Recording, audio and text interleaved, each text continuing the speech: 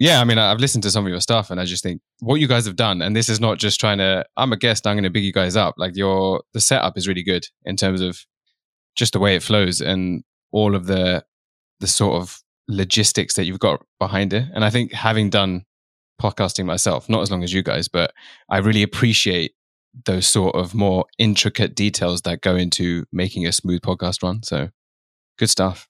Hello, and welcome to episode 104 of The Third Wheel. I'm one of your hosts, Aaron Conway. And I'm your other host, Hamish. And today we are joined by Anand, who was a call out from Shaylee, actually, and has his own podcast too. Anand, would you like to introduce yourself? Oh, yeah, I've got a really wild background of being born in London. Then I studied in London, and then I started my working career in London. So really, really pushed the boat out there.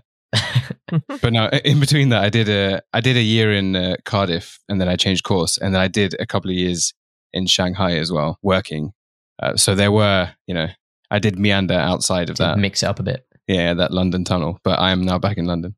Cool, awesome. So you said you studied in Cardiff for a year, and then you came. Yeah. So what happened was, I'm not one. I've heard a few of your episodes, and some people are like, oh, from an early age, I was a radio presenter, or I knew that I wanted to do whatever it may be. I never really. I was quite happy. Name drop. For the radio presenter, it was an Irish girl. All of them like that. Yeah. But yeah, I was just quite a happy-go-lucky kid, right? And I never really thought about what do I want to do in my career. And then I really remember when I was 15, and I went to the opticians with my mum. Really exciting. I was really, really a cool kid. And I just thought, wow, this is a cool place to work. I think my mum's optician was really nice, and they had like an outdoor area for kids to wait in. And I was like, oh, I'd love to work in a place like this. And she could sense that. I was like, this is really cool. Like, I love your job. And then she's like, oh yeah, you should do it. And I think back then there was a lot more money in it. And it was just, I think opticians were generally more excited about their job then. Yeah. So then I just got into this thing of this is what I want to do. And it was quite rare. Like most people I knew wanted to, the standard like lawyer, doctor, maybe engineers as well. Mm-hmm. And then here I am like wanting to be an optician. I've never heard anyone say they wanted to be an optician.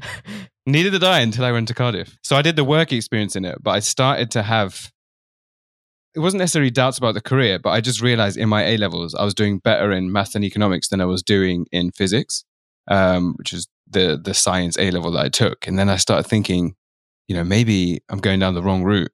And, I actually did 2 UCAS applications and didn't know which one to choose. And then, there's a long story behind how I ended up choosing optometry. So I kind of went in there being like, I was never fully convinced that this is what I wanted to do. So I did first year, actually loved it. I loved the place, loved the people that I met, and did quite well in my first year, but still ended up changing. And then, so then I changed completely and did sort of international business and went to Cass in London. Yeah, that is quite a big change. Yeah. In subjects, like totally different. Do you regret this decision at all? I mean, quite happy with it. Yeah, that's quite it's a good question. It's like, okay, so there's multiple layers to it. I regret in terms of I loved my time there. Mm-hmm. Going to a London uni after having gone to a non-London uni and living, more on campus and having that first bit of freedom living away from home, I definitely miss that. And obviously I miss the friends that I made. Right. So in the 6 modules that we did in that first year, in 2 of them, I got an award for getting the highest average across those 2. Oh, but I didn't know that. I knew I did okay. I knew I did quite well in the end of first year, but also first year doesn't really count for anything. But there's more to it. So I didn't want to be an optician. And I spoke to people over summer from the core, the seniors and the course directors, and I was expressing my concerns with, being an optician. And they weren't that helpful. And then one of the main guys, I remember his name, Richard Earlham, great guy. If he's still around, shout out to Richard. Yeah, shout out. He finally phoned me 2 weeks before you're meant to re-enroll. And he said, what's going on? Like, I've seen your results. You've done really well. It looked like you're enjoying yourself whenever I saw you on the course. What's going on? And I just said, it's not anything to do with my time now. I'm just thinking ahead. I can't see myself, in an optician's room doing that week in, day in, day out, week in, week out. And he said, there are other ways. Like, what do you like? And then, I went down the business route, and he's like, you can work a bit as an optician and then open your own franchise. A lot of people do that. I was like, okay, that's interesting.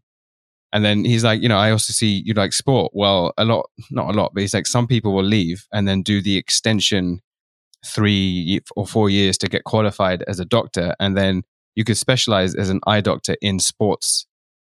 So for like footballers or whatever. And then I was like, wow, this is amazing. Great. Yeah. Let me come back. And I couldn't just come back because I'd already kind of said no. Okay. And then, so he's like, okay, let me just confirm it's okay to re-enroll. And what I thought would make it okay for me to re-enroll was that some of the people who were from, Kenya and Canada, they actually hadn't even come back yet. So I was like, well, they haven't started. So surely, even if I miss a bit because of whatever it may be, I can then start and catch up. And because I'd done well, obviously, I would hope they assume that, okay, he can catch up. But they didn't want me to set a precedence that this kind of thing can be done.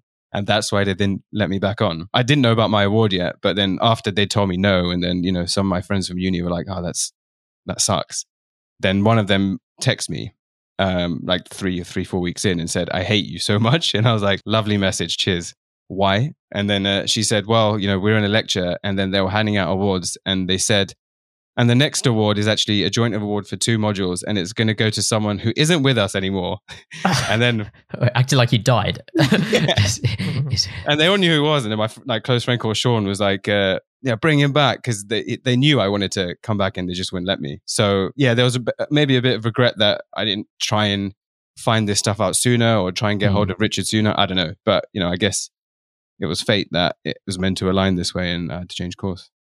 It's also more annoying, I guess, when they try to set an example out of you. Yeah. Did you end up with the physical award or not? Like, was it just a verbal award?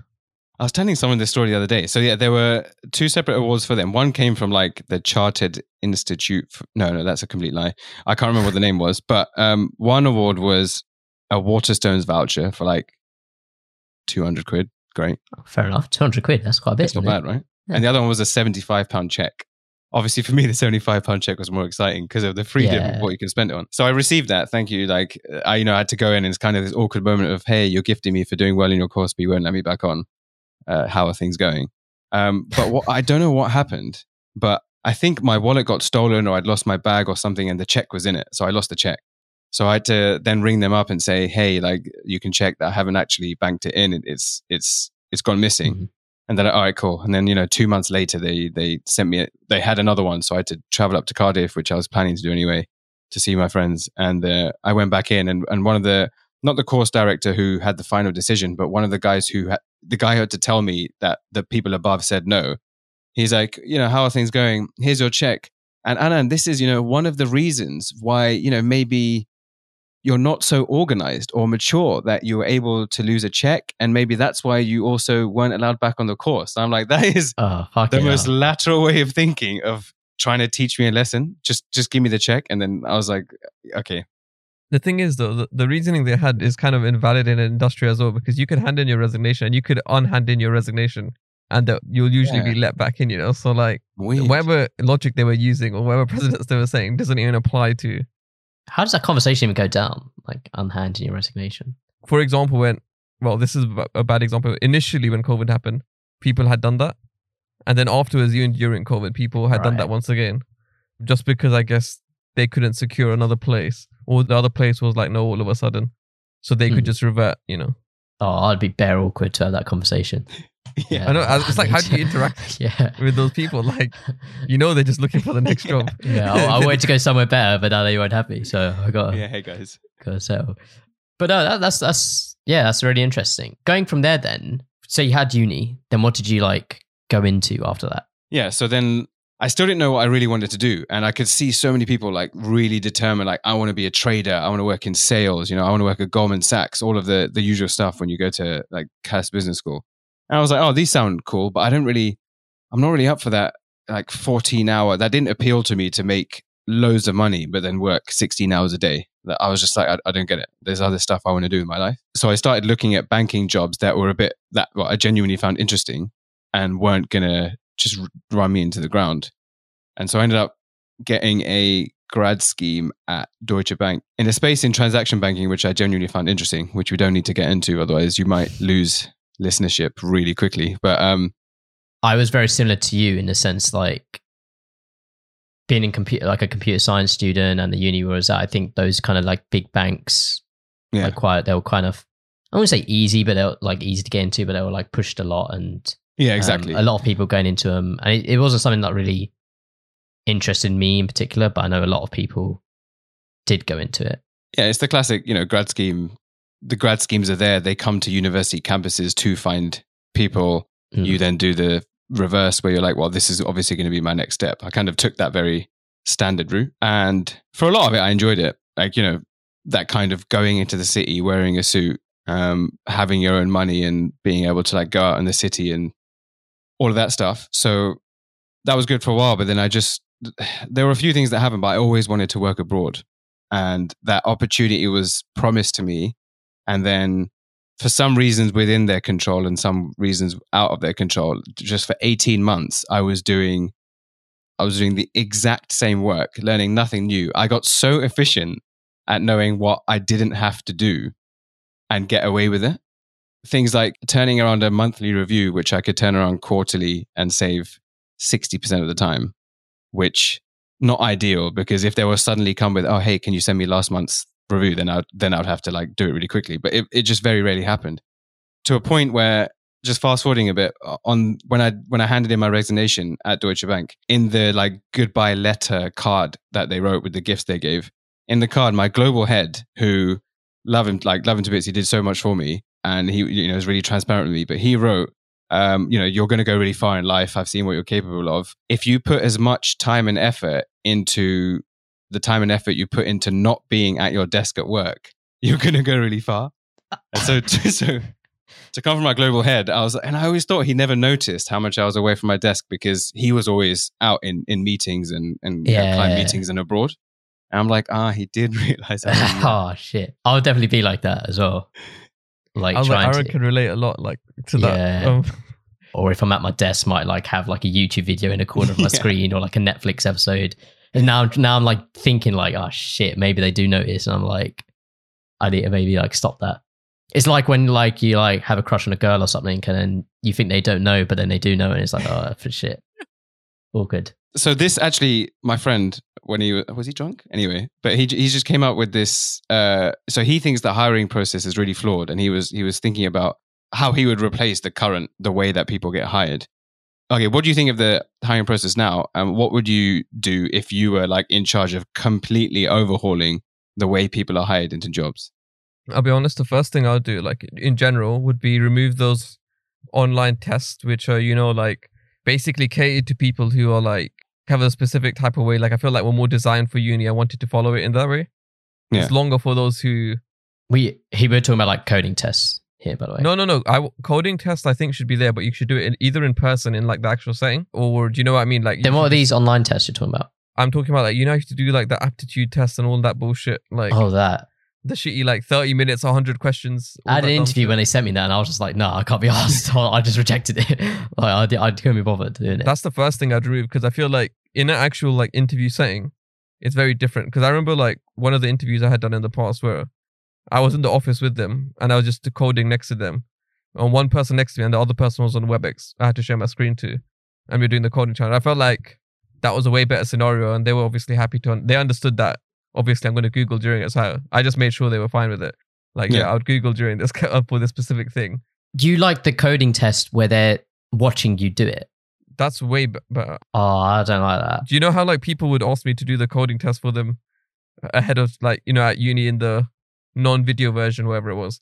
I like it. They just send me the test to do, and I do it in my own time, kind of thing. I feel like doing it in the in-person setting, like, I know it's pressure, but like I feel like that one at least lets tell a lot more about what they're kind of capable of, how they work like in the scenario. Like you don't even have to pressure them too much. Whereas like if you're doing it all online, I remember like doing 3 hours of like aptitude test followed by a coding test. I was like, I just can't be fucked with this. Like that's one of the things I'll change. I don't think aptitude tests. I can understand how they filter out people, but I just don't think they're like, like open enough. They're filtering in to a specific type of people, not like catering to everyone. Some people may not be good at aptitude tests, but maybe sick employees. Like, how do you judge an aptitude test? Like, I'd rather ask people in interviews, when I'm conducting interviews, I'd rather ask them, what would you do in this scenario? And I'll just have like a tick box of my answers that I kind of want to hear. And then I rate their answer, send the thing over to the managers, our managers, and then that's their problem. Like, I'd rather do those kind of things than put someone through an aptitude test. See, I would take it one step further. I like that. I like that route you were going down. And I agree. You know, just the aptitude tests. Sure, you can teach someone to be smart. Obviously, you need to see to a certain level that someone is, you know, smart enough to do the role. And that's kind of what A-levels and uni are for. But when it comes to a job, firstly, have you heard of a show called Naked and Afraid? I feel like I have. Is this the Gok Wan one or is this something else? No, so I think it's called that. I think it's called Naked That's and how Afraid. to look good naked, Hamish. Yeah. very, very different concept. So Naked and Afraid is like two people, a guy and a girl, are literally put on an island or in a, you know, the Amazonian rainforest or like a certain deserted area, quite a challenging place. And they're just kind of left there without clothes and they have to survive for 10 days or 21 days. Or I think if they advance, then it gets to 21 days. But they basically have to survive. And sometimes the conditions get really harsh, like it could rain a lot. But they're normally people who they're not just completely random people. They normally have some kind of background, like they've served in the army, or they just have a strong interest in like nature trails or wildlife or something.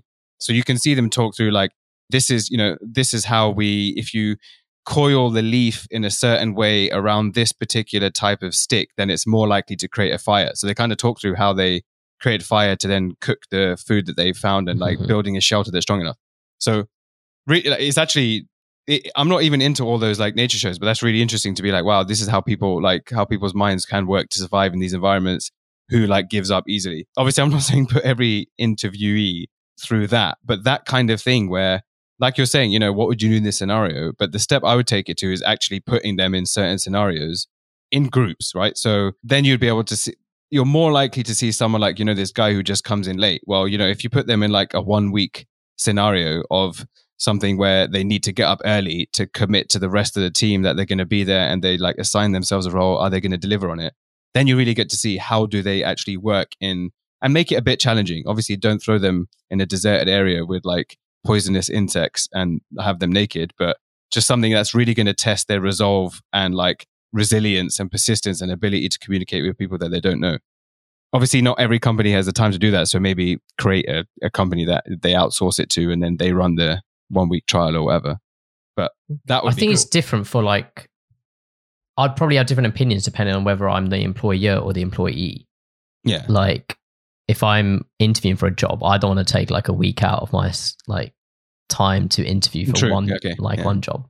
Whereas if I'm the person hiring, maybe I would go through the effort to make sure I have the kind of right person. So I've recently gone through kind of the job process. I'm like fairly new to my job and I just kind of wanted basically the kind of smoothest, easiest interview kind of process that I could get. That's kind of what I wanted.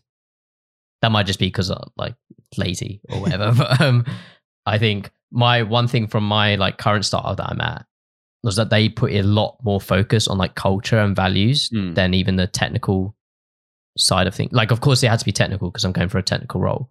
Yeah. But compared to the other interviews I had, they were kind of it felt like they were just more interested in the kind of like me, like as a person. Like, sure, I've got a uni degree, a master's, I've got the technical experience, but as long as like I seem like the kind of person who's willing to like learn and like pick up skills if I don't have them and all that kind of stuff. Yeah, which is something I kind of really appreciate, and I think that would be something if I was hiring, I'd probably like to focus more on like that kind of stuff as well. Yeah, someone they actually want to have around for all those hours in a day. Yeah, so maybe not my extreme version of Naked and Afraid, the hiring version, but even if it is like an afternoon thing, but yeah, even maybe some people don't want to do that. But if it's like, all right, in these next 4 hours, you're going to put in this challenging situation with the rest of the applicants and see how they deliver. At 9 a.m., put them in a team in an escape room, in a variety of escape rooms, and then afterwards conduct your technical interviews. But are the other people in the team also competing for the same job? Or are they already employees? Oh. Good question. Maybe don't tell them. Yeah. It's a mix of both. Yeah. Maybe I like that. Fake identity, yeah. Employees are scouting, yeah. Like, these funds. Yeah, if you ever want to start up a side career, let's explore this. This isn't actually a bad shot, you know. Fun interview processes. Hiring rooms, not escape rooms. Hiring Oh, I rooms. like that. Yeah. Wait, you know what? I might have to note this down. Yeah, You might have to cut this bit out of the episode. Can't reveal the secrets. Yeah, so moving on from like banking, do you go into like a more creative field, or even like your solo projects? I think, what was it? The Local Beings was the one that you pointed out. So this was it. So this was when there was a point I reached up in that banking role where I was like, you know, I'm still not being as creative as I can be. Obviously, I think that role brought out some level of like, okay, I've still got some creative in me. But there was something else where I didn't necessarily want to be like a YouTube star, but I enjoyed meeting new people, and I was really interested. I think because I got into like spirituality in my young 20s or late teens, just the idea of like understanding the way people think psychologically and philosophically, that side of me came out, which was never there, you know, in my teens. And then I used to watch some videos of like social experiments. I thought these were really cool. Like when people would go out into the street and, you know, a homeless person would then give money back. Like, I don't know if you know Fuzi, but he did one where he dressed up as a homeless person and he gave money to a person walking by, and just seeing their reactions, or like bullying in front of other people and seeing if they react. And I just found this stuff really interesting to see like how certain people react in certain environments. And it used to blow my mind that, you know, how can you walk past a guy that's getting beaten up? And then they would give some like reason of why they didn't approach and try and help the person. So then I was like, well, what do I want to do? And it's like, so my inspiration came from Humans of New York, which I thought was one of the best ideas ever. And then I kind of started doing that in London. So really getting outside of my shell. And that's when I was like finding ways to be away from my desk, because I was like, you know, the weather's great outside. I just want to go and meet people. I don't want to be stuck at my desk. So I got to that point where I was like doing a Humans of London version. And within a few weeks, I actually met people who created Humans of Greater London who were doing the exact same thing by sheer luck. And then I was like, oh man, this is already being done. Like there's no point me starting again. So then I started doing a video version where I wouldn't just be like, hey, tell me your story. I'll write it down and then I'll make a post of it and put it on Facebook. I started like asking questions to people. I'd ask the same question to 100 people, and then sort of create a video summary of their responses. And for me, it wasn't really about what is the response they gave, but kind of what is their justification. So one of my first questions was like, would you want to be famous? And then, you know, people either say yes, no, or maybe. And was this like, so would one video be around that one question? Yeah. People. Okay. Yeah. And so that just involved me going literally around the street and stopping someone and being like, hey, you know, I'm creating this project, kind of just like my own side project on psychology and the way people think. I'm just going to ask you like 2 or 3 questions. Are you all right? And most people actually said, yeah. You know, I'd say 80% of people were completely happy to take part. So then, yeah, I'd be like, you know, would you want to be famous? They'll say yes, no. And I'll say why. And, you know, it's quite interesting to know why they would or why they wouldn't. So I did loads of those, and in fact lost my hard drive, so I've probably lost about 60%. But I got a few videos out on Facebook, which took a long time to edit. But it just gave me, for me, it was 2 things. It was like, okay, cool, I'm being creative and using this new like Facebook on the rise, YouTube on the rise, like back in the day. But also just meeting new people. I just love to like hear people's stories and find out kind of what makes them tick, or people, especially because I worked in Liverpool Street and then on the doorstep is Shoreditch. And people in Shoreditch are very different to people on the other side of Liverpool Street as you go into Bank. And I never had that kind of like hipster crew. Not like I wanted to be a hipster, but I was like, they're just completely different people who've come from different backgrounds. I kind of want to know what they're about. Yeah. So that's what I started doing while I was still working in banking. And again, I didn't really know where I wanted to take it. I just kind of wanted to make content and throw it out there and see what people thought. And so I carried that on for a while. And I think that's kind of why I've always had this spark to do something, and probably where the podcasting sort of inspiration in me came from. It's a cool idea. I think, can we talk about like, what's 1 or 2 that were quite split? Oh, yeah. Okay. Or like quite popular? So first I'll ask you your opinions on them, because I know you've done it a few times with your guests, like kind of the would you rather. Yeah. So one of them, would you rather have like 10 million or your dream job? Well, like I've been thinking about this a lot recently. I mean, like, I don't even know what my dream job is anymore. So like I'd rather have 10 million and do whatever I want, because that could I could do research. I could do that. I can make sure that money's making money. And then I could do research. I could maybe focus on a PhD, like a self-funded one if I had to.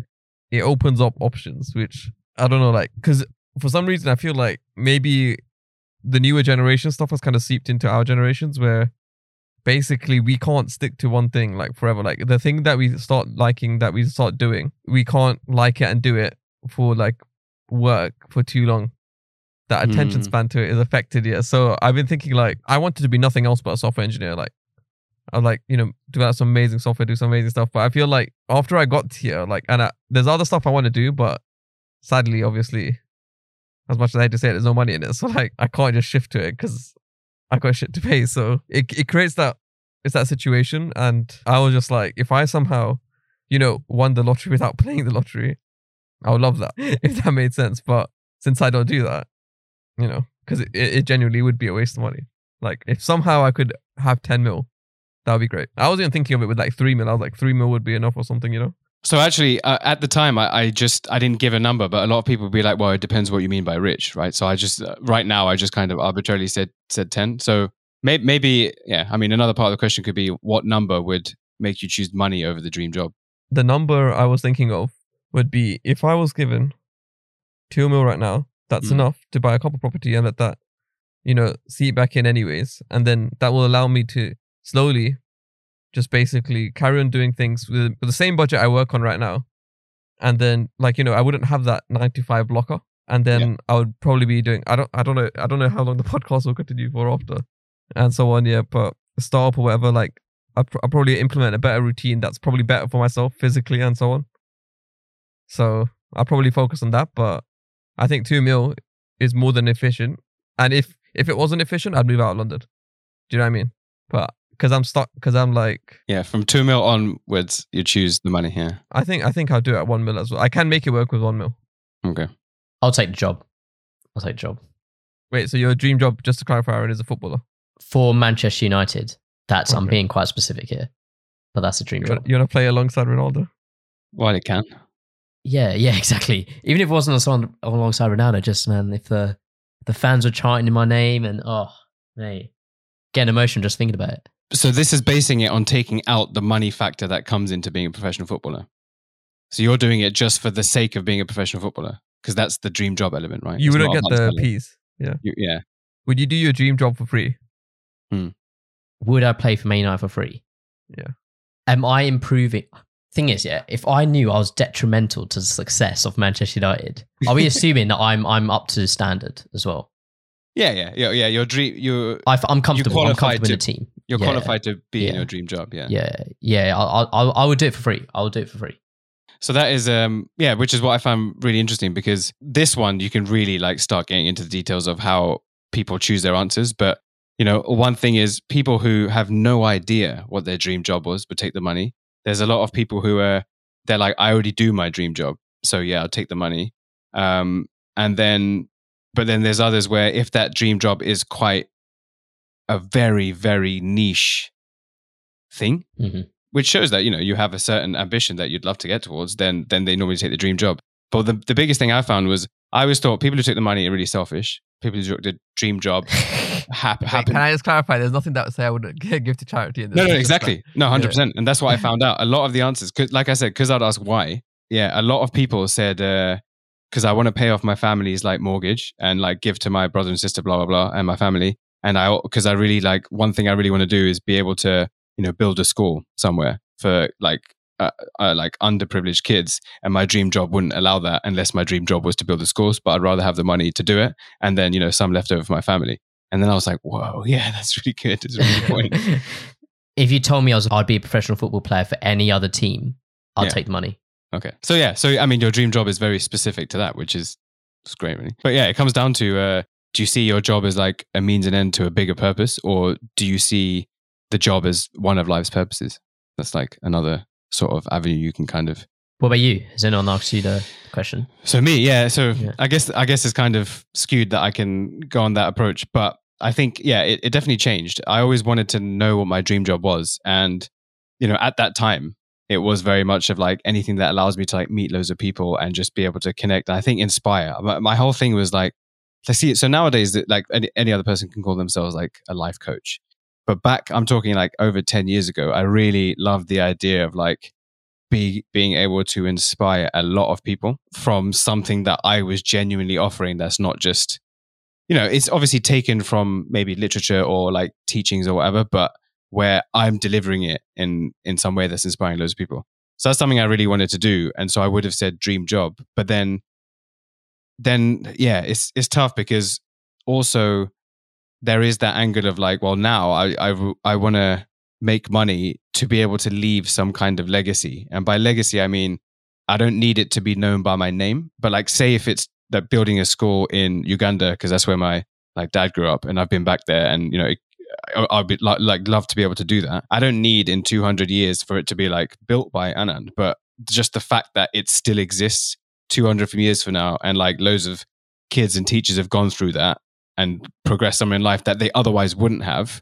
That's the kind of like legacy I want to live. And so there definitely is a sum of money that would allow me to do that. So I think it has changed and I would shift to the money, maybe 10 mil. I haven't actually thought about the number. Maybe even at least 5, yeah. Yeah, crunch some numbers. Yeah, exactly. Find out, calculate ways. And the other, without, spending so long on the other one, the one so this is more of a scenario and then you can quickly give your 2 views on it. So the scenario is that you have a baby, you love the baby as you hopefully naturally would. And then by the age of 3 or 4, so 4 years of dedicating your love to this baby, you actually find out that there was a mix up at the hospital. So that's not actually yours and your baby is with someone else. Oh, what do you do? So I remember asking this one and this, I couldn't actually make this video because the answers are so long. Super interesting. One of my most interesting questions. But yeah, what would you do? And you can't see both. You either, it's one or the it's other. just one or the other. Yeah. Honestly, that's my baby now, man. That's my baby. I feel like that's my kid. What's the other like parent saying? Yeah, so that question used to get asked a lot. You don't really know. They're definitely not getting abused. It's not like the other kids in a devastating situation, but you wouldn't know. You wouldn't know.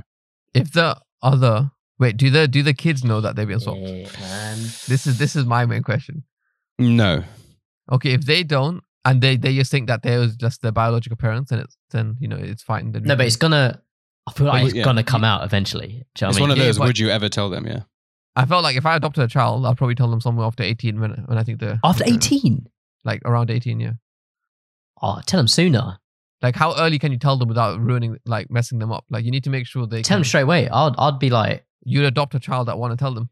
What do you mean? They're not going to understand it at one, but I'll tell them as soon as they can understand. You have to base on the maturity of At 18, they'll probably be like, why didn't you tell me? Like 18, you're old enough to understand. You're a young adult. You need to make them... That also helps add to the young adult thing for them. Like you're treating them more as... I would have been like, why didn't you tell me sooner? Mm. But then like everyone thinks they're all grown up sooner though. Like even we did, yeah. But ultimately like 18 is like... 18's old, man. I feel like 18's a lot older than you everyone think. already assumes 18 when they're like a big man, like when they're a big man and all that. So like if you're told at 18 and you can't hack that then... No, you can obviously hack it at 18, but I feel like you should be able to hack it at like earlier than that. But remember, like Aaron, you can't. If you do swap the kids back, then the other it'll be just so weird on the kid as well. Anyways, but like no, I don't want to swap the kids back. Like in the question we are actually answering, like I've raised that kid. Like that's But that's my kid now. Yeah, I agree. I would be open. I think I'd be open with them as well. Yeah, I'm not gonna like pretend I'm their biological parent. What age would you tell them? I don't understand. I can't like literally tell you now. It depends on like but the kid. What like, age do you think you would have told yourself in that situation? I was a mature kid, man. I was doing maths at like 4 years old, bro. Nah, I just feel like the sooner you do it, the sooner you get out of the way, sooner it's gonna become less of a problem. Yeah, but you don't want to put that mentality into them from early as well. Like you want to show them that you still love them unconditionally. That's what I thought. Like you still love them unconditionally, and you still will. No. I mean, you can do that. You can do that if you want to do that. But I'm not gonna wait till 18 to tell my kid if they're adopted. Yeah, but what age? How do you decide the age? No, it just depends on the kid. Like how mature they like seem. Like if I think that the child is mature well before, then they'll know well before. But 18 is basically when everyone thinks they're unleashed upon the world. So I'll tell them as soon as they understand like what adoption is. Like as soon as they understand that concept, I'll tell them. The more of a kid they are, the more possibility you leave to get yourself hated or have an issue with you. That's all. Whilst you can argue that you've been lied to for longer, like no. As a kid, like how would you interpret it? But we're straying away from the point. Yeah. So I think we both said we'd keep the child. I just think be honest. That's literally it. I just think be honest with them. I think it's really interesting that you have different views. That's good. That's what makes it, especially interviewing groups, it's cool when they do actually start these kind of things with each other. Sometimes people change their minds, but normally people are quite fixed on their view. But there's no right or wrong, right? And so that's what made I tried always to choose questions that didn't have a right or wrong. Like no one would judge. Choice? I didn't make a choice, but I think. Okay, so the more common thing was actually to keep the current baby. So that was more common, not by a lot, but it was more common. I think I'd want both. Do you know what I mean? Oh, well, of course. I'd want to keep him and like take the other kid as well. That's pretty much everyone's. Yeah, I mean that would be preference, but I think I would swap. I'm just trying to. I get the lot. I've got nephews and nieces, and you'd always be wondering, wouldn't you? Like, what's my biological kid doing? I think because I generally have that like way of thinking. I'm just trying to think that alternative will always, that's what made me leave my job and just move to China. And I think I'd have the same thing here, where it's like, well, I know that this is my actual blood child. I think it would always eat away at me. That's what I think. But what if again, they just look totally nothing like yeah, they look totally nothing like you. I would accept that it would eat away at me. It's just that if they didn't know, I couldn't just destroy both, because it would destroy probably both kids a bit, like it may or may not, but like if you swap them, yeah. At this moment in time, only maybe I don't know if the other parents know, but at this moment in time, it's only it's only in the heads of me and my partner, and I'm hoping that it's understandable that instead of destroying or causing havoc and all that, it's just kind of your burden for the kid. Well, yeah, for them, because like we may not, for us, like we'll be quite grown and we'll be quite more understanding. Do you really want to just put that upon them, especially like as they're about to go through so many hurdles in life, probably? So I don't know. I feel like it's kind of, whilst it's both like fair, to tell them, it's it would be unfair not to tell them, but it's also unfair to put them in the situation where, for example, you ask them to pick between a swap back or stay. I don't know. Like that's a. Do you not think once you're 18, you'd appreciate that you got told a lot earlier? No, but I think I'd probably understand a bit more. Like I don't know. In my case, at least, I don't think. But I don't know what age, at a younger age me, could you have told? So yeah, that one was really interesting. I like that one. No, that's a tough one. Yeah, happy for your listeners to like chip in with their views and see what they say. Yeah, these are the questions that we have to bring back to the podcast when we return. Yeah, I should have a list somewhere. I'm happy to like. We have a list as well, but they're just not as. I feel like the greatness of them died a very long time ago. Yeah, it does happen. Yeah. No, that's cool. That's some good questions though. Where can people find like those videos? Yeah, so they're still up on a Facebook page called The Local Beings. I'll send you the link, but it is basically facebook.com/The Local Beings. I remember looking at it recently and wow, I did a lot more videos than I realized. I think it's one of those things you forget how much time and effort you've put into some of it. So yeah, feel free to scroll through the more recent ones, because like I said, I spent time in China and I was learning the language. And so I started doing this in Mandarin. Obviously, with way less fluency. So they were really fluent, and some people were like, wow, you speak so well. And I'm like, trust me, there were so many people I spoke to where over 50% of what they said, I had no idea what they were saying. I just picked out enough words that I kind of knew what they were talking about. And you can now I'm telling people this, they'll notice it, but the responses I give are very, very, I can't generate as much conversation because I can't think that quick enough in that language, because I only got to like intermediate level. Yeah. But it was enough where they're like, oh, I get what this guy's asking me. I'm going to respond back. And then I needed some help to like fully translate it all. But yeah, there's some in Chinese there. That's cool. That's cool. Yeah, we'll put links to that in the description. But another project that you've been working on, and that's kind of how you know each other, because like that's how Shaylee came on the podcast, and that's how you like connected with Shaylee, is the podcast you're currently running. Yeah. And it's the Journey Onwards podcast. Indeed. Can you tell us like a bit about that? Like what's the whole like concept, and when did you start it? Good question. So yeah, if anyone's heard the episode with Shaylee, we connected because we had a similar, or I did have a very similar purpose to her. But mine's gone through a lot of evolutions. I started, actually, what year are we in? Yeah, this year. So Jan 2021. And really it began because it was an idea inspired of my friend who also similar background, from London, but have parents from East Africa. He interviewed them just mainly about their life. So what was it like growing up in Africa? How come you had to leave? How did you end up in London? How did you meet your partner? What was the adjustment like?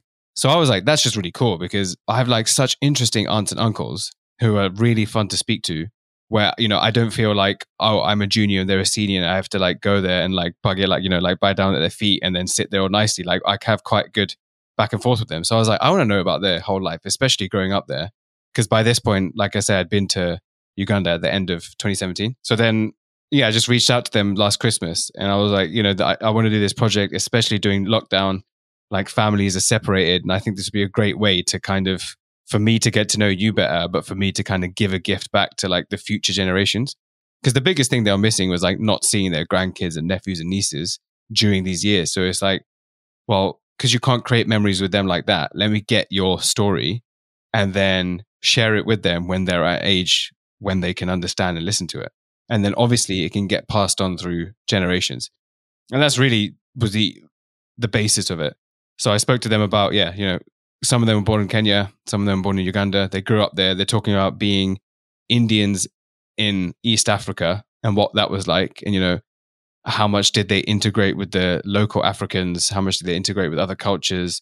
And then the whole Idi Amin sort of political shift that happened in the early 70s, where they were told, you know, in 90 days they had to leave, right?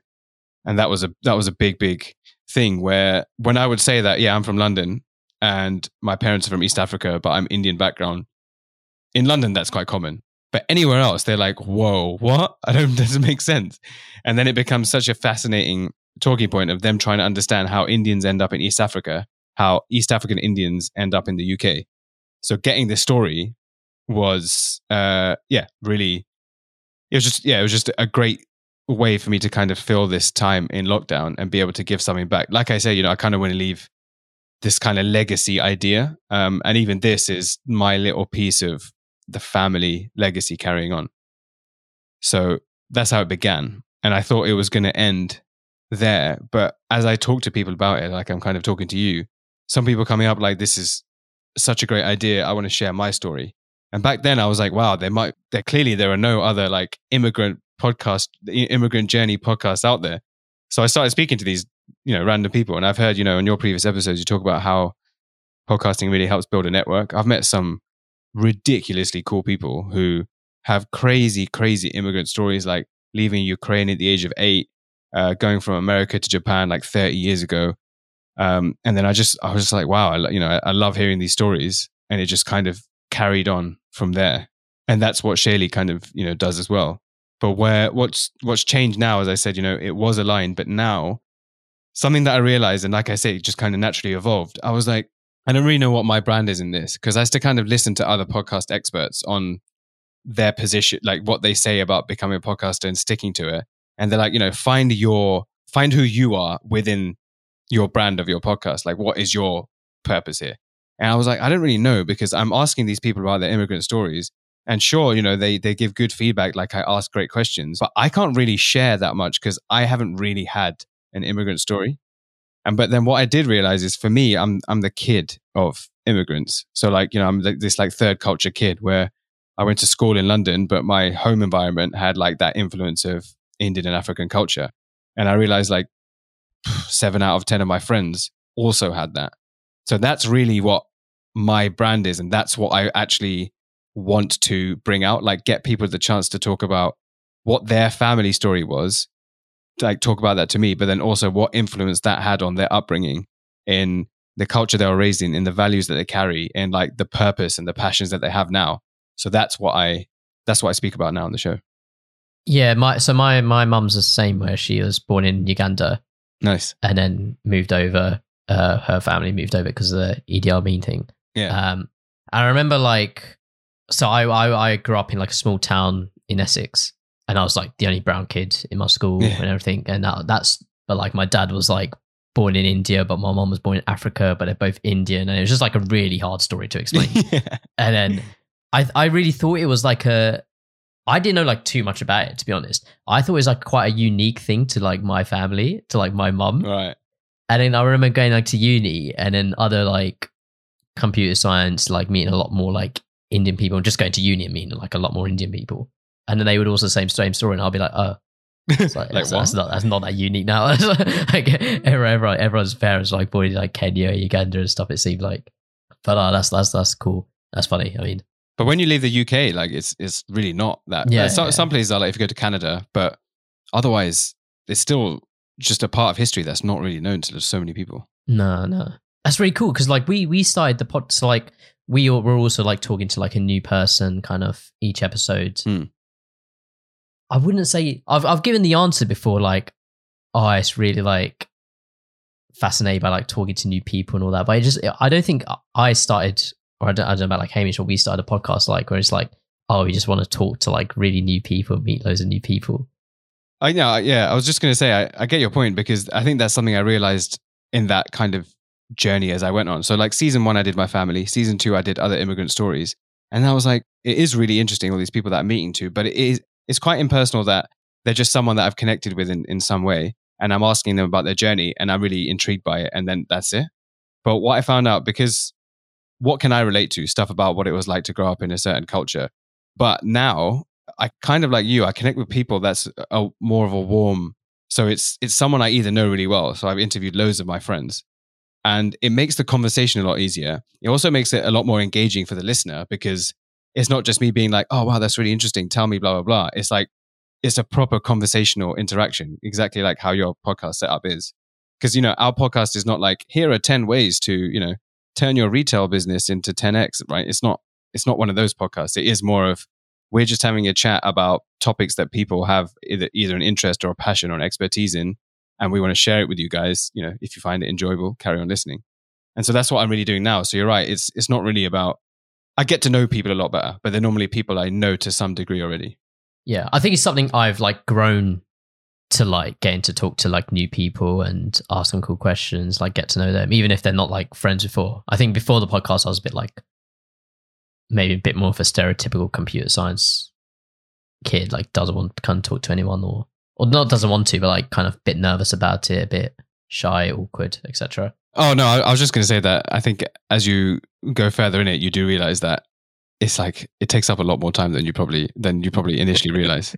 So I'm like, no idea. People are like, oh, that's a cool hobby. I'm like, man, I just don't think I would call it a hobby. There's a lot that goes into it. But yeah, if you like that, that's what I mean. So if you like it for the reasons that you're saying that it's fun, then it's good. Otherwise, that's why most people give up after like 7 episodes, right? Especially when I'm not sure how like. Are yours like every other week? I think I saw. So they used to be every week, then they went to every other week, and now they're probably monthly. Yeah. Yeah. So that's soon come for us. Yeah. So we've released it like every like week for like for 2 years. Yeah. So like need a breather. So yeah, we've like decided now like to like kind of take a break. We're not sure for how long. So if anyone's listening, we'll be back, but we're not sure for how long. I think we're also like pretty stubborn where we're like, once we started doing it weekly, we were like, okay, we can't stop. Yeah, I know that feeling. Yeah, we just got to keep doing it. But I feel privileged to make that, that final send off. Make the cut. Or also a bit upset that this episode was that tiresome that you're like, man, we've got to cut it after this. No. It wasn't this episode. If anything, like you could think of it like this, like because you're the last episode, because you're the most recent episode. Yeah, like people will. Like listen to if they listen to the most recent episode, you might get some more clicks. You'll be that person. Like it won't be just our first episode. You'd also be on the other side, depending on how they saw it. Even better. Also, I'm pretty sure like friends that have come on to like start their own podcasts after and so on, I think they realized afterwards that, like I think they grew to admire like how much of a grind it was. Oh yeah. Like after like they appreciate it before, but when you do it, you realize it takes time. And that's why we always told people, don't do our frequency. Never do our frequency. Yeah. So if anyone's listening that does want to be a guest, like do still get in touch. We'll definitely won't say no. We haven't said no to anyone. So if you want to be a guest, get in touch and we will like schedule. We'll get you in for some time whenever we're back. And I don't know what else. I don't think I missed anything. That's pretty much it, isn't it? If there's any preferred guests you want to see or your friends, you can once again refer them as well because we do have a list. So we will just go back through in order. I think we'll still be active on like social media and stuff, posting old episodes and stuff. Yeah, well, what was your question then, Hamish? Oh yeah, so it's going to be like this one could be a bit too deep here, but basically it's been bothering me. So I need to ask people because especially after conversations we had. So would you say your closest friends here, like the super closest friends you have? Would you rather one of them like die before you do or something, and you have to go to their funeral, or would you rather you die and then you die first, so like you don't have to experience that pain? Do I have like a family? Yeah. Wait, what do you mean by family? What do you mean family? Like to have kids, like a wife, kids, and all that kind of stuff. Because I'm putting them first, to be honest. Okay, that's a different situation. Let's just say current where you are currently in life. Which one would you rather have? Because remember, like, But then again, I'm thinking of family. Like, I'm thinking like, I don't know. Why would I like upset my mum? Like, I was just thinking the life insurance payer could ensure the property stuff sorted for them. And then I was also like, though, I wouldn't want them to be in that scenario. Then I was like, if a friend died, I wouldn't want to have to go to their funeral. But like, or whatever, you know. Then you're putting like your parents through losing a kid. Yeah, no, but I also consider that. Like, I wouldn't want that as well. So it's like multiple. There's just L's all around, you know. Like, this is a question which I need to hear some opinions on because it's a mad fuck situation to be. You're dying, mate. Sorry.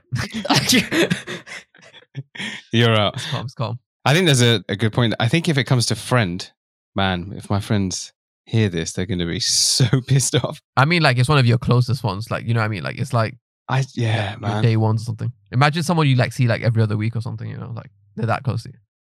Because then you'd have to go talk to their family or whatever, be like, you know, like, how would you say like, that's true. Someone? I don't know. I feel like I would, yeah. I'll be like, yo, if you ever needed me, like, I don't know how I say it. Like, if you ever needed me. But are you saying it's worse to witness it? Both are worse, bro. They're both equally as fucked in my head, but I don't know which one I'd rather have.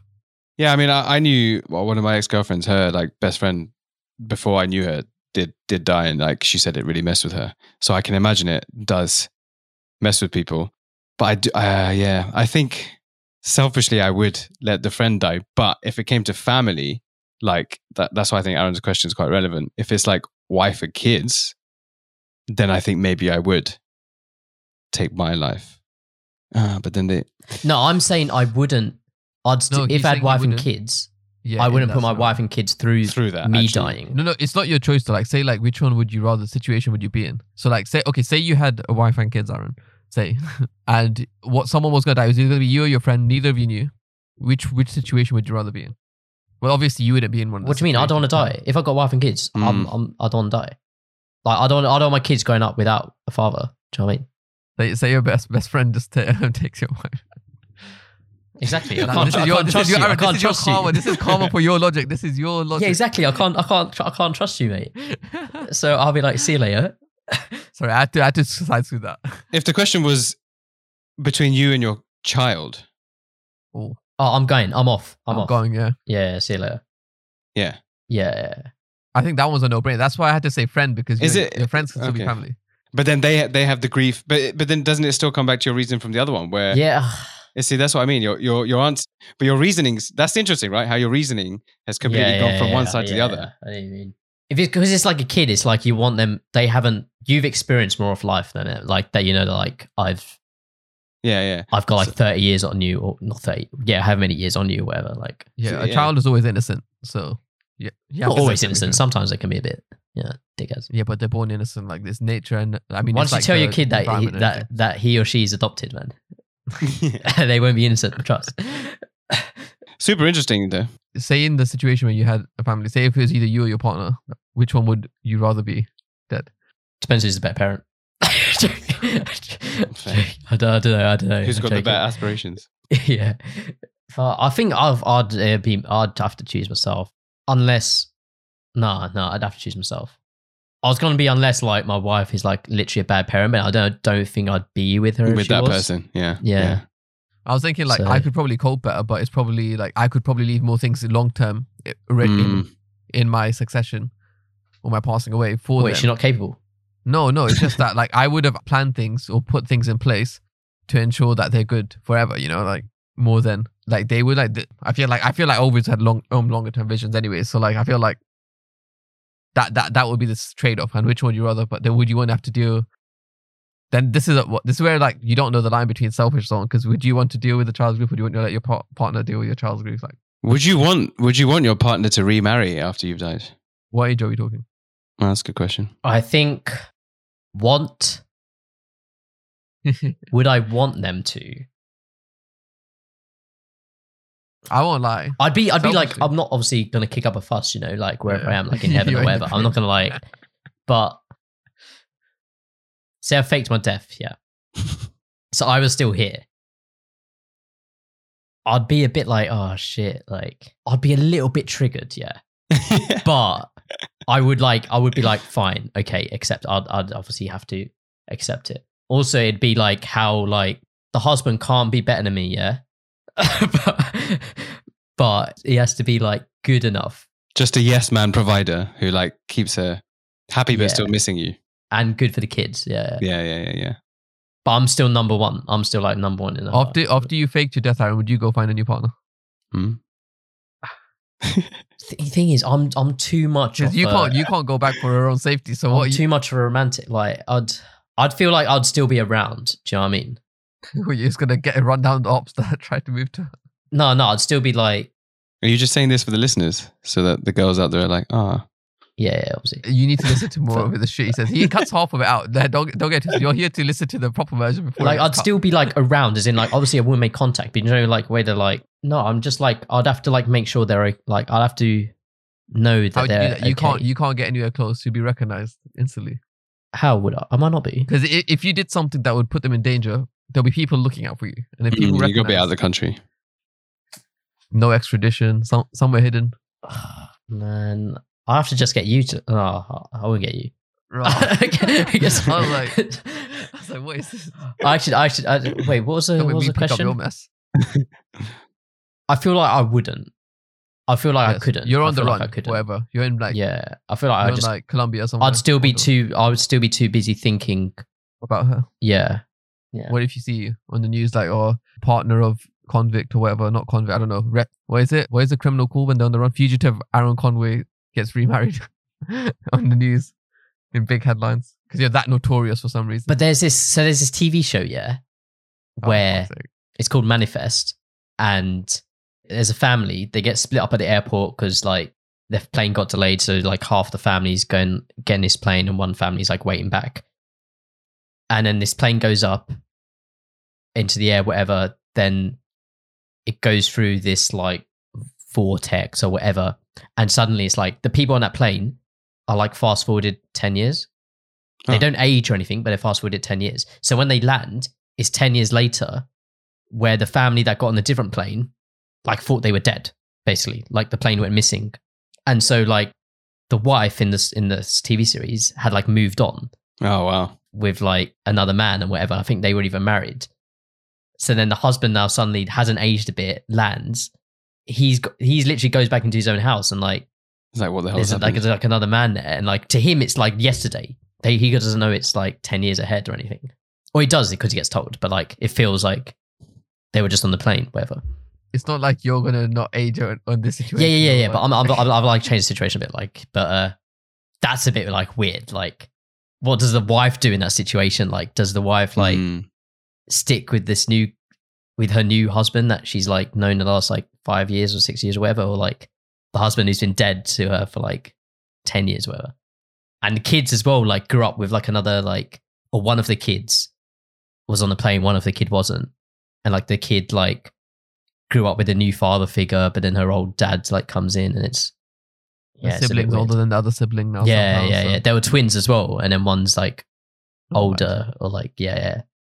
Weird, man. It also okay. I'm not going to get into more spoilers.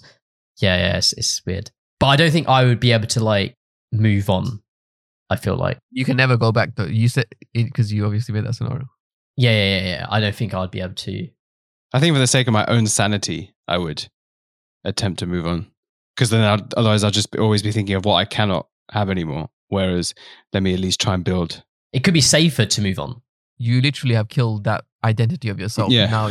Now you're whatever else. You're like, what? I don't know. Make a random name up for yourself. You're some other person, different hairstyle entirely.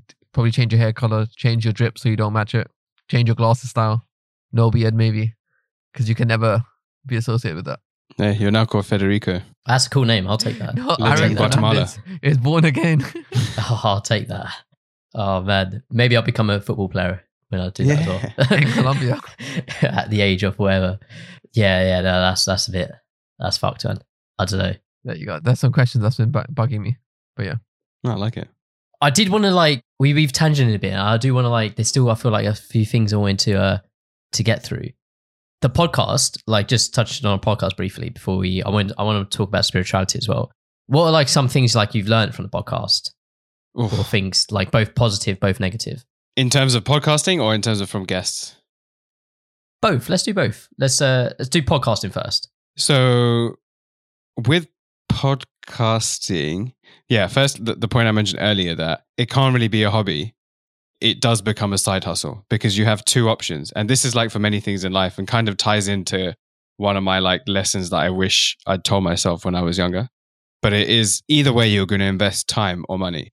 So if I could write down something on a piece of paper and like send it back to like, my 20-year-old self and be like, you have to follow this guidance, it'll be like, put your money where your mouth is. And not like in this really harsh way, but it's just in the idea of, if you really are pursuing a passion and an idea, put some money behind it. Because, I'm not talking like thousands, and especially at 20, you don't have that. But when it comes to podcasting in the beginning, even still, I try and do a lot of it by myself. And it comes back to another quote of like, if you want to go quick, go alone. And if you want to go far, then go together. And it's something that it's like an African proverb, I believe. Because you could do things, if it was just your decisions, you can just decide, do it quick. And which is what I was doing, right? It was kind of like in the beginning, I know exactly what content I want to release. I know when I want to release it. I know what I want to ask them. I know who I want as a guest, right? So it's all very fluid, but I was spending a lot of time. And because it was lockdown, it wasn't an issue. Because I was speaking to members of my family, it was an issue. And then as I started speaking to other people, I was still on that learning curve and I was enjoying learning a lot of the processes. Because now I can so much better talk to someone else who is interested to start their own podcast.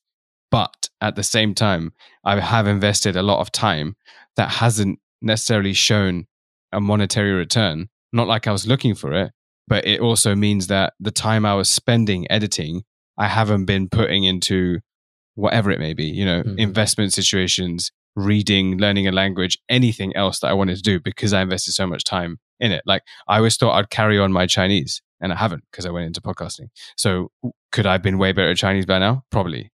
But then what I would have had to do is outsource a lot of the podcasting, which I haven't really done enough of. And, any top podcasters will say that that's one of the main steps you have to take. So it is outsourcing. Kind of, trusting other people to do, especially if you're doing like video stuff and marketing stuff, right? Yeah. The biggest thing to outsource for me would be the actual audio editing because I know what I want in terms of content wise. But yeah, I think we're the same with that kind of. Yeah. But other things I still haven't, like I make video clips and I've become quite good at making them, but I know someone else could make them better for me and quicker, as in I wouldn't have to spend any time on it. So that's one of the big things I've just learned in general, but it's definitely come up through podcasting that even if it is just a passion, like if you do want to keep it going and potentially it turns into something, but not even, you just want to make good quality out of something, then you have to put some money behind it. Otherwise you're going to use all your time in it. That's one big thing I learned on that front, which I still haven't really done apart from like, odd platforms and stuff that speed up the process. But I haven't like got aboard an assistant to basically take care of everything post recording. In terms of what I've learned from people, there's like the standard stuff I've learned from, migration stories about just how resilient some people are. But like beyond what other guests like, I genuinely think it is that when you start speaking to people, and I got this a lot with my family, no one thinks they have an interesting life or story. Yeah. I wouldn't say no one, but I'd say many people, right? A lot of people, I'm like, oh man, you'll be really cool to have you as a guest. They're like, I don't know what I'm going to talk about. And it's like, you don't have to worry about that. Like the reason I want you on is because I want a conversation with you. And there's already something, just the fact that we are in the same social sphere of whatever it may be, just I've spoken to you once before, or I've spoken to you for 10 years. There's a reason that I want to dive into this topic and this conversation with you. Yeah. So they'll look at previous guests as well and be like, oh, they're so, everyone you've had has been so interesting. And I haven't got a story like this. But then it's like there's two things, which one side of it is, firstly, they always have something interesting to talk, because they just have something that they care about. As soon as you have something to care about, you talk about it very like subjectively, very passionately. And then if someone wants to listen, they can. If someone gets bored of what you're saying, they can turn it off. It doesn't really matter, right? It gives you a chance to do it. But also, especially in the podcast I'm doing, it's really because I'm getting, and then you've done it with me as well. What's your inspiration? Tell me your background story. It's something about tell me about XYZ point in your life and why. And then when you put people in that position to have to start from chronologically as far back as they can and work forward, I've seen people through an episode suddenly be like, wow, I never thought about like why I do what I do, or why I think the way I do, or why I am with who I am because of my background. Or I will then feedback what my view of what they said is, and they're like, wow, I've never thought about it in that way. So for podcasting, yeah, beyond all the technicals, what I've really learned from it is it's not just a chance for me to release interesting content for listeners, but it really has made the guests be like, damn, well, I've never even thought about my own life in that way. That's nice as well to hear back when you're like interviewing them or speaking to them. Oh, yeah. Yeah, I think some of the favorite things we hear, I don't know if it's favorite, because like, we're not trying to like obviously make people say things they don't want to, but like some people say like they're like super comfortable sharing something they've never shared to like exactly others or anything, and it's just first time it's coming out on the podcast. So I'm like, oh shit, I don't know how to respond to that. I won't like when they say that, but I guess it is one of those environments. Hoping, I mean, in the podcast environment, you'd hope to make like a kind of like a comfortable environment for them to talk in, anyways. Yeah. Which once you pass that hurdle, like 20 minutes in or something, hopefully it just becomes good. Yeah, there's something, even though they know it's getting thrown out to a huge audience, there's just something very disarming about a podcast where people do feel, oh, I've really wanted to get this off my chest, and now I can, right? Yeah, for sure. Because you don't know what apart from the host, who you hopefully feel comfortable with already, you don't know what response or reaction the listeners are going to give, because you're not on stage telling that story and seeing people's reaction. You're just putting it out there, getting it off your chest, feeling good about it, and then the listener has their own view. So it's taken away that pressure of most people. That's what most people are scared of. Most people are scared of being vulnerable or taking risks because they're worried about what other people will think. They're scared of being uncomfortable. Like they're scared of, approaching a girl or going into a new job or whatever. Not even really about their own feelings, but about how other people will think. Like say if you fell over in the street, what's the first thing you do? Apart from if you're really hurt, the first thing you do is like look around at who saw. If no one saw, you just get up and move on, right? You don't then like dwell on it like, oh my God, I fell over. But if you fall over, you look around and there's like 5 people who saw and started laughing. That's what's going to play in your mind. It's the reaction of other people that sort of holds people back. What are some like future plans with the podcast? Like where do you want to like take it? What's in the pipeline for the journey onwards? Yeah. Really good question. This is something that was never originally part of it. And it's still something where this is what I really love to create from it. So obviously I was collecting my family stories, and like based on the feedback of people saying like, wow, I'd love to do the same with my family. I'd love to gather their story, because I realized I don't know that much about my like great aunt who lived in Fiji. I don't know that much about my own granddad who I see every weekend. These are the kind of feedback I was getting from my own friends who I'm asking not to just tell me, oh, it's good. Like I want them to genuinely tell me what they think of what I'm creating. And so have you heard of like Ancestry.com or like MyHeritage.com, right? It's kind of like this online family tree. You subscribe to it and then you can they like, I always thought they were scams. Yeah, I thought they were scams. I don't know. I thought they were the biggest scams, like that. Phishing and stuff. I thought they were the biggest. To be honest, Ancestry, I don't know, because you have to pay immediately. So if you don't pay, you don't see anything. Or you don't see much. So I haven't used it. But MyHeritage is really cool because you basically can put in your own name, and then it kind of, if there are already existing people, like I think you then put in your parents' name, and then if you put in your dad's name and his date of birth and where he was born, then obviously it looks in their database if that name already exists. If it does, then it'll ask you like, is this your dad? Obviously you don't want to lie. So if it's not your dad, you say no. But if it is, then it will connect you to that person, and maybe they get a thing to confirm. But then you get connected into their family tree if they have that existing within. Oh, so it requires like other people to also use it and. Yeah. Okay. So that's exactly what I would want to create, except not just a family tree. I want to kind of make a hybrid between that and something like Facebook, where it's a multimedia version of your family tree. And that's where the podcast fits into it. So that say if you did what I did, so you interviewed, or I can do it, but say if you did it, you interviewed your like parents and uncles and aunties and got their story, the end-to-end story of where they were born, what their life was up until their point now. You could then upload that onto this website that I want to create. I haven't come up with a name yet because I wanted to call it something like Lifetimes, but Lifetime is already taken, so that sucks. But it would be that. So then, the idea is 3 generations from now, if this thing carries on, your like great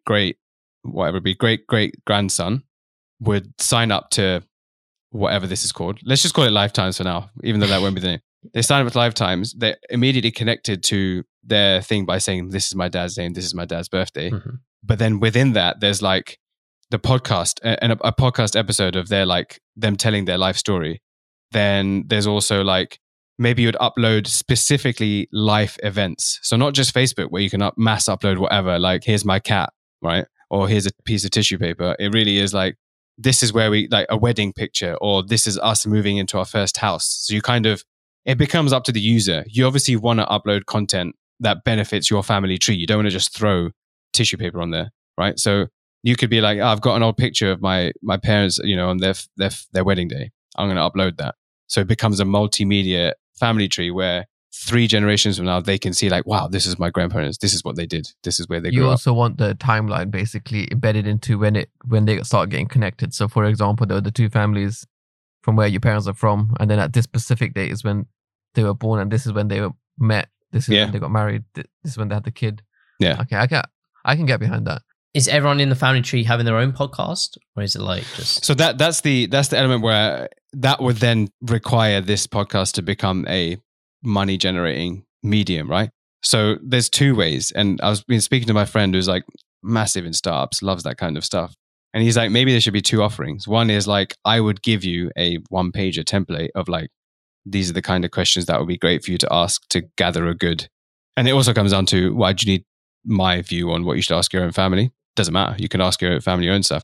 Or if you want to like, if you just think I'm a great question asker, great podcaster, then you'd like could pay me a premium to interview your family, which would have like premium audio, premium setup. It would obviously, I'd do like background research on it and then spend like a month or whatever it would take to do that, to make it a premium content thing. Or just let the user do it themselves. I think I'd leave that open. I think it's a sick idea. The only one thing is that I'd love to hear critique. Yeah, for sure. The people, how do I say it? People always like to make, I don't know how to say it. Like in an Asian family, you probably understand. Like they always try to make it so that their family is like always the righteous ones, always on the correct side of things, and so on. So like no one's whilst they upload like, and they're trying to like upload other things that make them look extra good or extra, high and mighty. I don't know if some of this is the correct terminology I'm using, so like bear with me. Whilst they convey these things, they're never going to admit to it. It's like, the royals never going to admit to, Yeah. But I think also it's, so that there's another would you rather. Would you rather know the exact raw content of your great-great-grandparents, or would you rather have this like just the niceties of it? I would like to know everything in it. Like, yeah. But like, how are you going to know everything? Like, how would you be able to get that? No, I mean, we wouldn't like unless we started being super open ourselves and then try to carry on generations downwards. But like personally, like I would want to know everything, like even if it's messed or whatever, just to understand. But once again, like I just wouldn't want it to be visible to the public. That's the difference. So yeah, the idea would be for each, like you can only see your own family tree. Yeah. Mm-hmm. Yeah. Okay. Yeah. Calm. Okay. I thought anyone could just see how, like which families that they came from, which bloodline. Okay. Probably like Facebook, right? You can like limit content to only me, only friends, public. Yeah. So then it would become up to the user. If you get a divorce, are you kicked out of that family tree, or is it? Well, it depends if you had a kid or not. How it would stay string together. Yeah. That'll be an interesting conundrum, like a business point of view, like whether you'd allow. Do they get disconnected from their the divorced partner to have access to that side of the family tree and stuff like that? Whether users would be happy for that to be allowed and stuff like that. Yeah. Yeah, there would be complexities. Like say if you want to disown your dad, but you like your dad's family, then you probably you just have to like disown your dad, which will disconnect you from seeing them and then from seeing yours. Yeah. Yeah. I think the family trees, I know there's like, there's definitely like people in my family that I know I see them like making family trees online sometimes, or like posting in the group chat like a family tree they made on like Word or something. Yeah, no, it is something I think as you get older as well, like you start to get more and more like appreciative and curious about that all kind of stuff.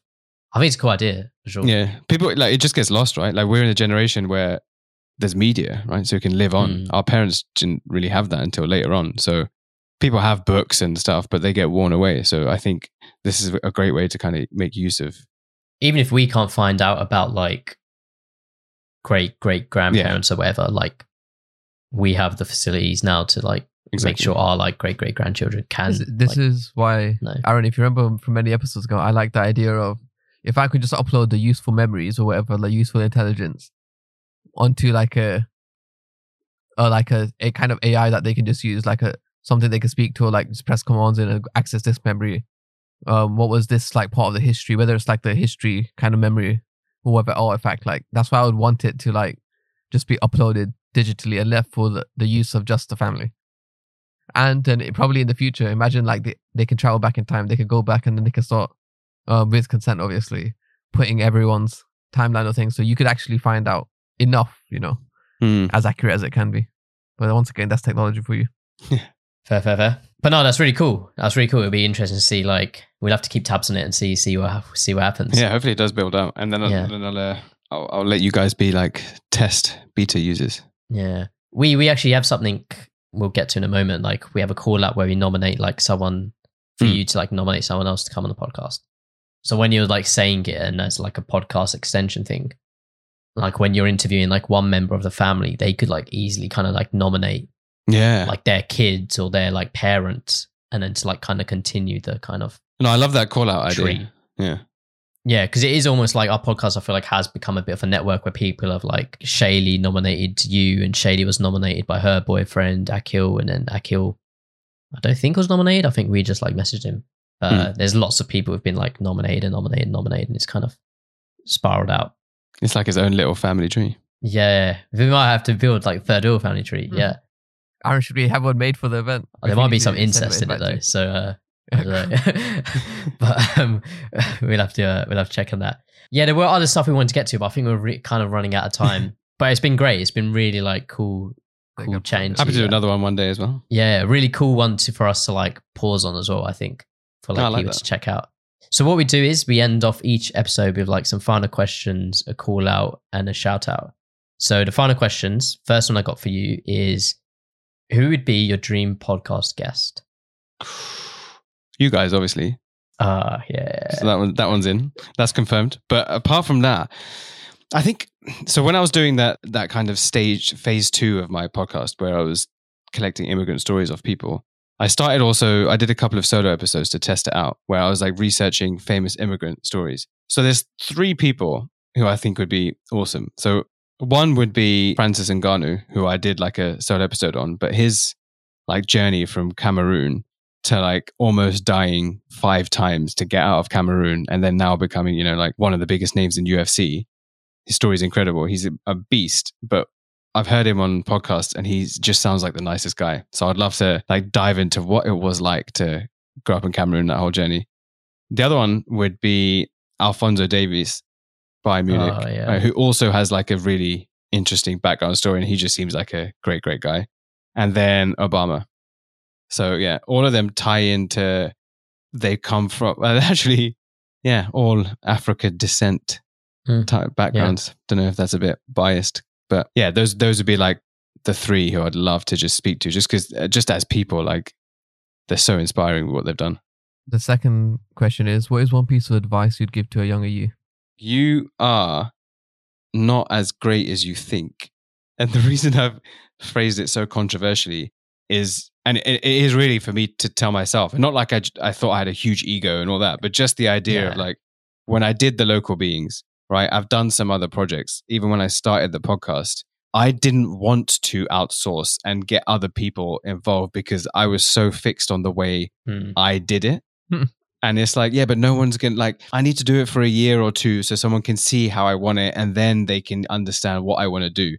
It's just, that's probably why the Local Beings stopped and didn't carry on. Because while I was doing it, and when I was meeting the people on the street, they were like, this is amazing, right? So that's what kept me going. But then, things were taking too long. I obviously had a job of going on holidays, and then eventually my hard drive packed in. Whereas really, if I'd taught, like even trained other people, it's not even just me training other people. I would have learned so much of people who are way better at some of the things than I am. I just never did it. Mm-hmm. So I would definitely go back and be like, the reason I say you're not as good as you think is because just because it's your idea and your passion project, it doesn't mean your version of how everything's going to turn out is going to be the best version of it. You need to like train people to help you out who are way more efficient, and that can make you efficient. But then also naturally in that process, you will learn off other people's skills. So I just wish I drilled that into me when I was younger. Yeah, it's probably something I could even take on board, to be honest. Like, I think I'm fucking sick. Do you think that goes for everyone? Like, literally, like, or do you think there's a point where like you can become like so great, someone who's like kind of seen as like the epitome of that kind of field, like they're so synonymous with that thing? Yeah, I mean, then like a Ronaldo in football, Michael Jordan in basketball, like. But if you look at so there's a really good book called A More Beautiful Question, and it talks about, I think that's the book called. Let's go with that. A More Beautiful Question, and it talks about how important question is, like asking questions is compared to knowing the answer, and they relate it to coaching. It's like even Serena Williams has a coach, even Jordan had like an agent and a coach, even Ronaldo still trains, right? No one ever reaches a point where there's more to learn, and it's who their coaches are not better than them. Right? Their coaches are not better than them at what they do, but their coaches push them in the right way or ask them questions to get them to be better. So I think it's always important to have that kind of figure who is just the best at asking the questions or making you do the right thing to make you even better at something that you're better than them at. They probably actually think that as well, like to be so great and to continue being so great, they probably do think like, no, I need to be better. Yeah. So they don't consider them privately anyway, they might not consider them the greatest, but publicly they might be like, oh yeah, I'm the best or whatever. Yeah. But it is like, once you think you're an expert at something, that's when you stop growing. Right. And so and then I got this off Jay. So, I mean, some Jay Shetty, some people call him the epitome of what he does, right? He's kind of like in that self-development. And like in his podcast, he says that exact thing of, the worst thing you can do is not have sort of a team that you can learn off, and also someone who guides you. Like he obviously has like a spiritual guru. So I know that's a whole other topic, but it's just the idea of, so going back to, I don't think there ever is a point where there's not something you can gain off having someone else involved. No, that's a good piece of advice, I think. Last question. So this is actually a question that we ask every guest, the same one, whether you have one or not.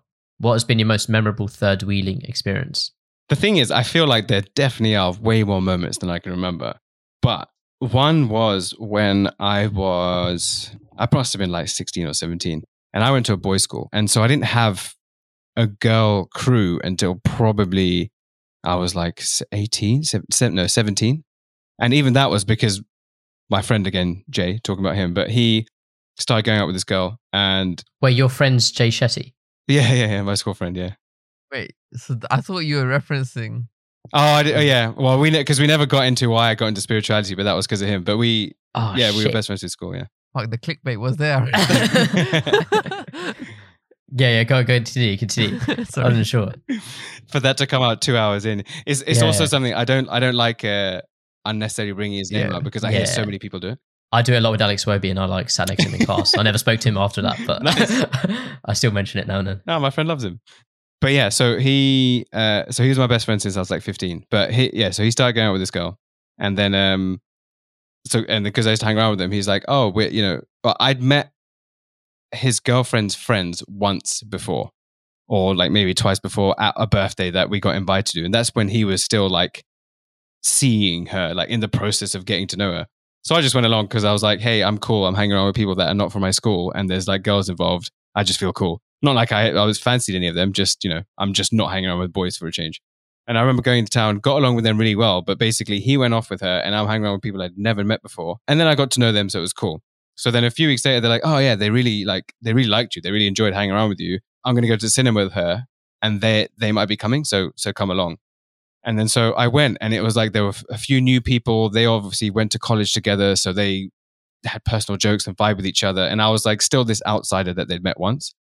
And I was like, I can't remember what film was out. Maybe something like Spider-Man or some like superhero movies, which I thought we were going to go and see. I didn't get told this because I probably turned up late or something. Whoever made the decision, and Jay obviously decided not to have any influence in it. Somehow they decided to go and watch Brokeback Mountain. Brokeback Mountain. What's that? Do you know Adrian Brokeback always. Mountain?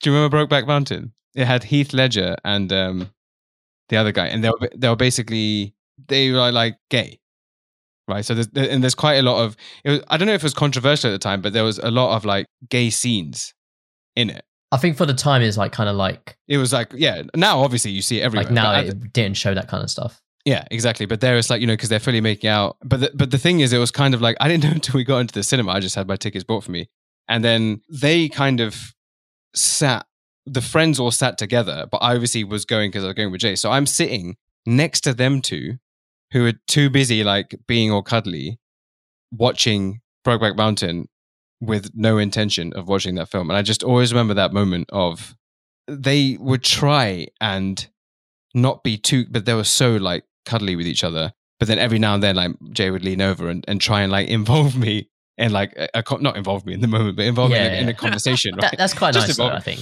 Well, Like, not make you feel like But I mean, I was obviously already as like a 17-year-old boy, just like, why have I come to watch this film? This is already uncomfortable, and then I have these two next to me, being very uncomfortable, and it was just a very, very uncomfortable like hour and a half of my life. So it wasn't like the most.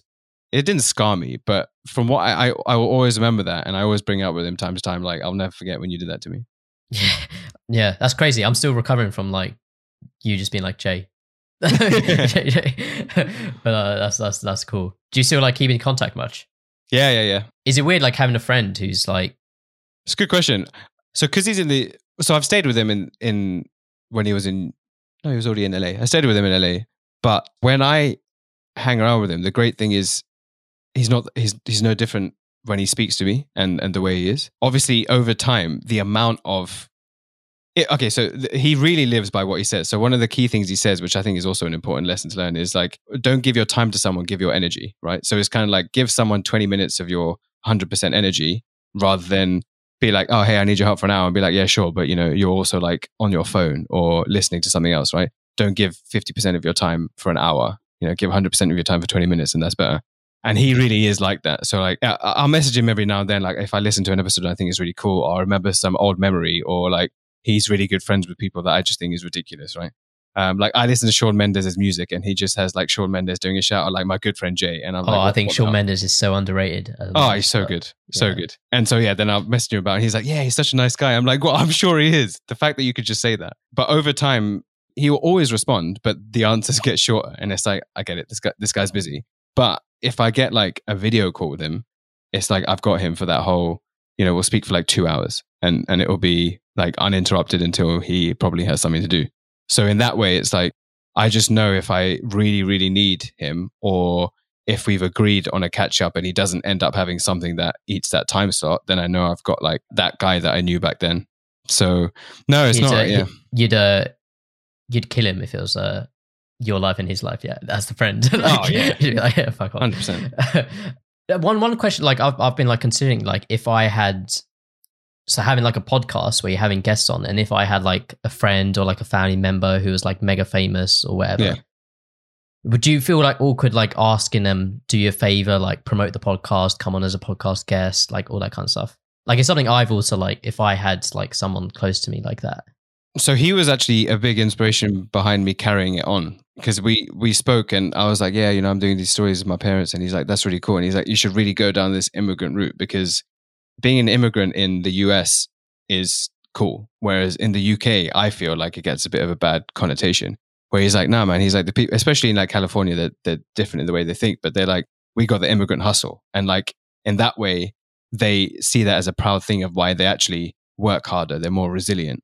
So I wanted to bring that. He's like, you should play on that and bring that idea on your podcast. Like, immigrant perspectives and immigrant hustle and immigrant mentality is cool. So that's what has carried it on. He obviously has like, technically he's got an immigrant story, right? Moving to the US and doing what he did. I wouldn't ever ask him unless I was fully like, because he's a big deal, right? And it's like, it's hard for me to say that because I don't, it's hard for me to process that. I've only started processing that as like people who are also big deals call him a big deal. And then I'm like, oh, wow, he actually is. So I wouldn't just be like, oh yeah, like do me a favor. I'll be like, this is set up to the best that I've got it. And this is why I'd want you on. Like, even though he is, I'd hope he still considered me one of his best mates, still one of my best mates, right? If it's just for me to be able to get my name out there, like I've interviewed him on my show, what's the point? Because it's like huge. I'd want it to be like, this is why I want you on, and this is what it's going to create. So say if it is like for the launch of this Lifetime's platform, then I've got something like substantial. It's like, Jay, this is what I see me building for the next 10 years, and you could help me, if you also believe in it, get it out there. Then I'll do it. I wouldn't just do it. Yeah, because you don't want them thinking that you're just asking them just for the sake of it. And that's not what I see him as, right? Like, I barely ever ask him like, what did you and Will Smith speak about or something like that? You know, I wouldn't. We just talk about the same old rubbish that we used to talk about, and obviously spirituality, because that's what he got me into. So, good question though. Yeah. The next section is a call out or a nomination. So you can nominate one or many people to hopefully be a guest on in the future. Who would you like to nominate? Actually, yeah, 2 people. So firstly is a girl called Fiorenza, who I actually know through work, but she is based in Italy, but super, I've never met anyone who's so versed in like literature. Like she loves to read, but it's like, even when we speak and, we'll talk about psychological and philosophical stuff, but she'll say, oh, there's this Latin quote, or she'll know English quotes about things that she's like, who's that? Who's the guy who said, who's the writer who said blah, blah, and I have no idea. So she's well versed in that, but above all that, she's just a super fun person. So you'll have a great conversation with her, and I'm pretty sure she's up for it. The second is a guy he goes by the name Doc, and I did an episode with him on my show. So he's a guy I've known for a while through a friend that I knew at uni, but he's equally my friend now. He's got a great background story, which I'll let him tell you. By great, I mean it's inspiring, and even generally his like family upbringing and the way he is, how he is. But he's just so charismatic, so entertaining, and he's gonna hate me saying that because he just can't deal with compliments. But you'll see what I mean, and I'll let you know when the episode with him is out. He's just hilarious. So. Nice, awesome. Yeah, well, we'll tag them when we release your episode, and if they're interested, we'll get them on once when we come back. Sounds good. And last bit's a shout out. So basically, anything you want to like, just promote, plug, like, can be literally anything. We'll like put the links to it in the description. So yeah, and anything. I guess just if anyone liked the idea of what my podcast is, come and be a guest. It's not even I'm not telling you to go. I mean, listen to it if you want, but. Just, if you want to share your like, this is my parents' story, this is my grandparents' story, and just have a chat about your upbringing and what you're doing, feel free to be a guest. Hit me up on my media. Nice. Hamish, anything? Yeah, mine's going to be for one last music shout out before we go on break, which is Trapo. My shout out is just going to be to us, man. Like 2 years, 104 episodes. Congrats. I'm going to, maybe, should I choose an episode? No, I'll just post a link or something. Yeah. Shout out to us, and we'll be back soon, hopefully. So yeah, thanks everyone for listening, and thanks so much, Anand, for coming on too. Thank you guys, loved it. No, it's been great, and I guess everyone else will speak to you when we next speak to you, whenever that will be. But see you later. Have a good day. Bye. See you guys. Bye. Studio's my second home, that's why I have it in my bedroom. I really do this all on my own. A shark quarry and my brother home. He was here from the day one, and not gonna lie, he's a real one. In my team there are no fake ones. It's a fake love, no I don't want.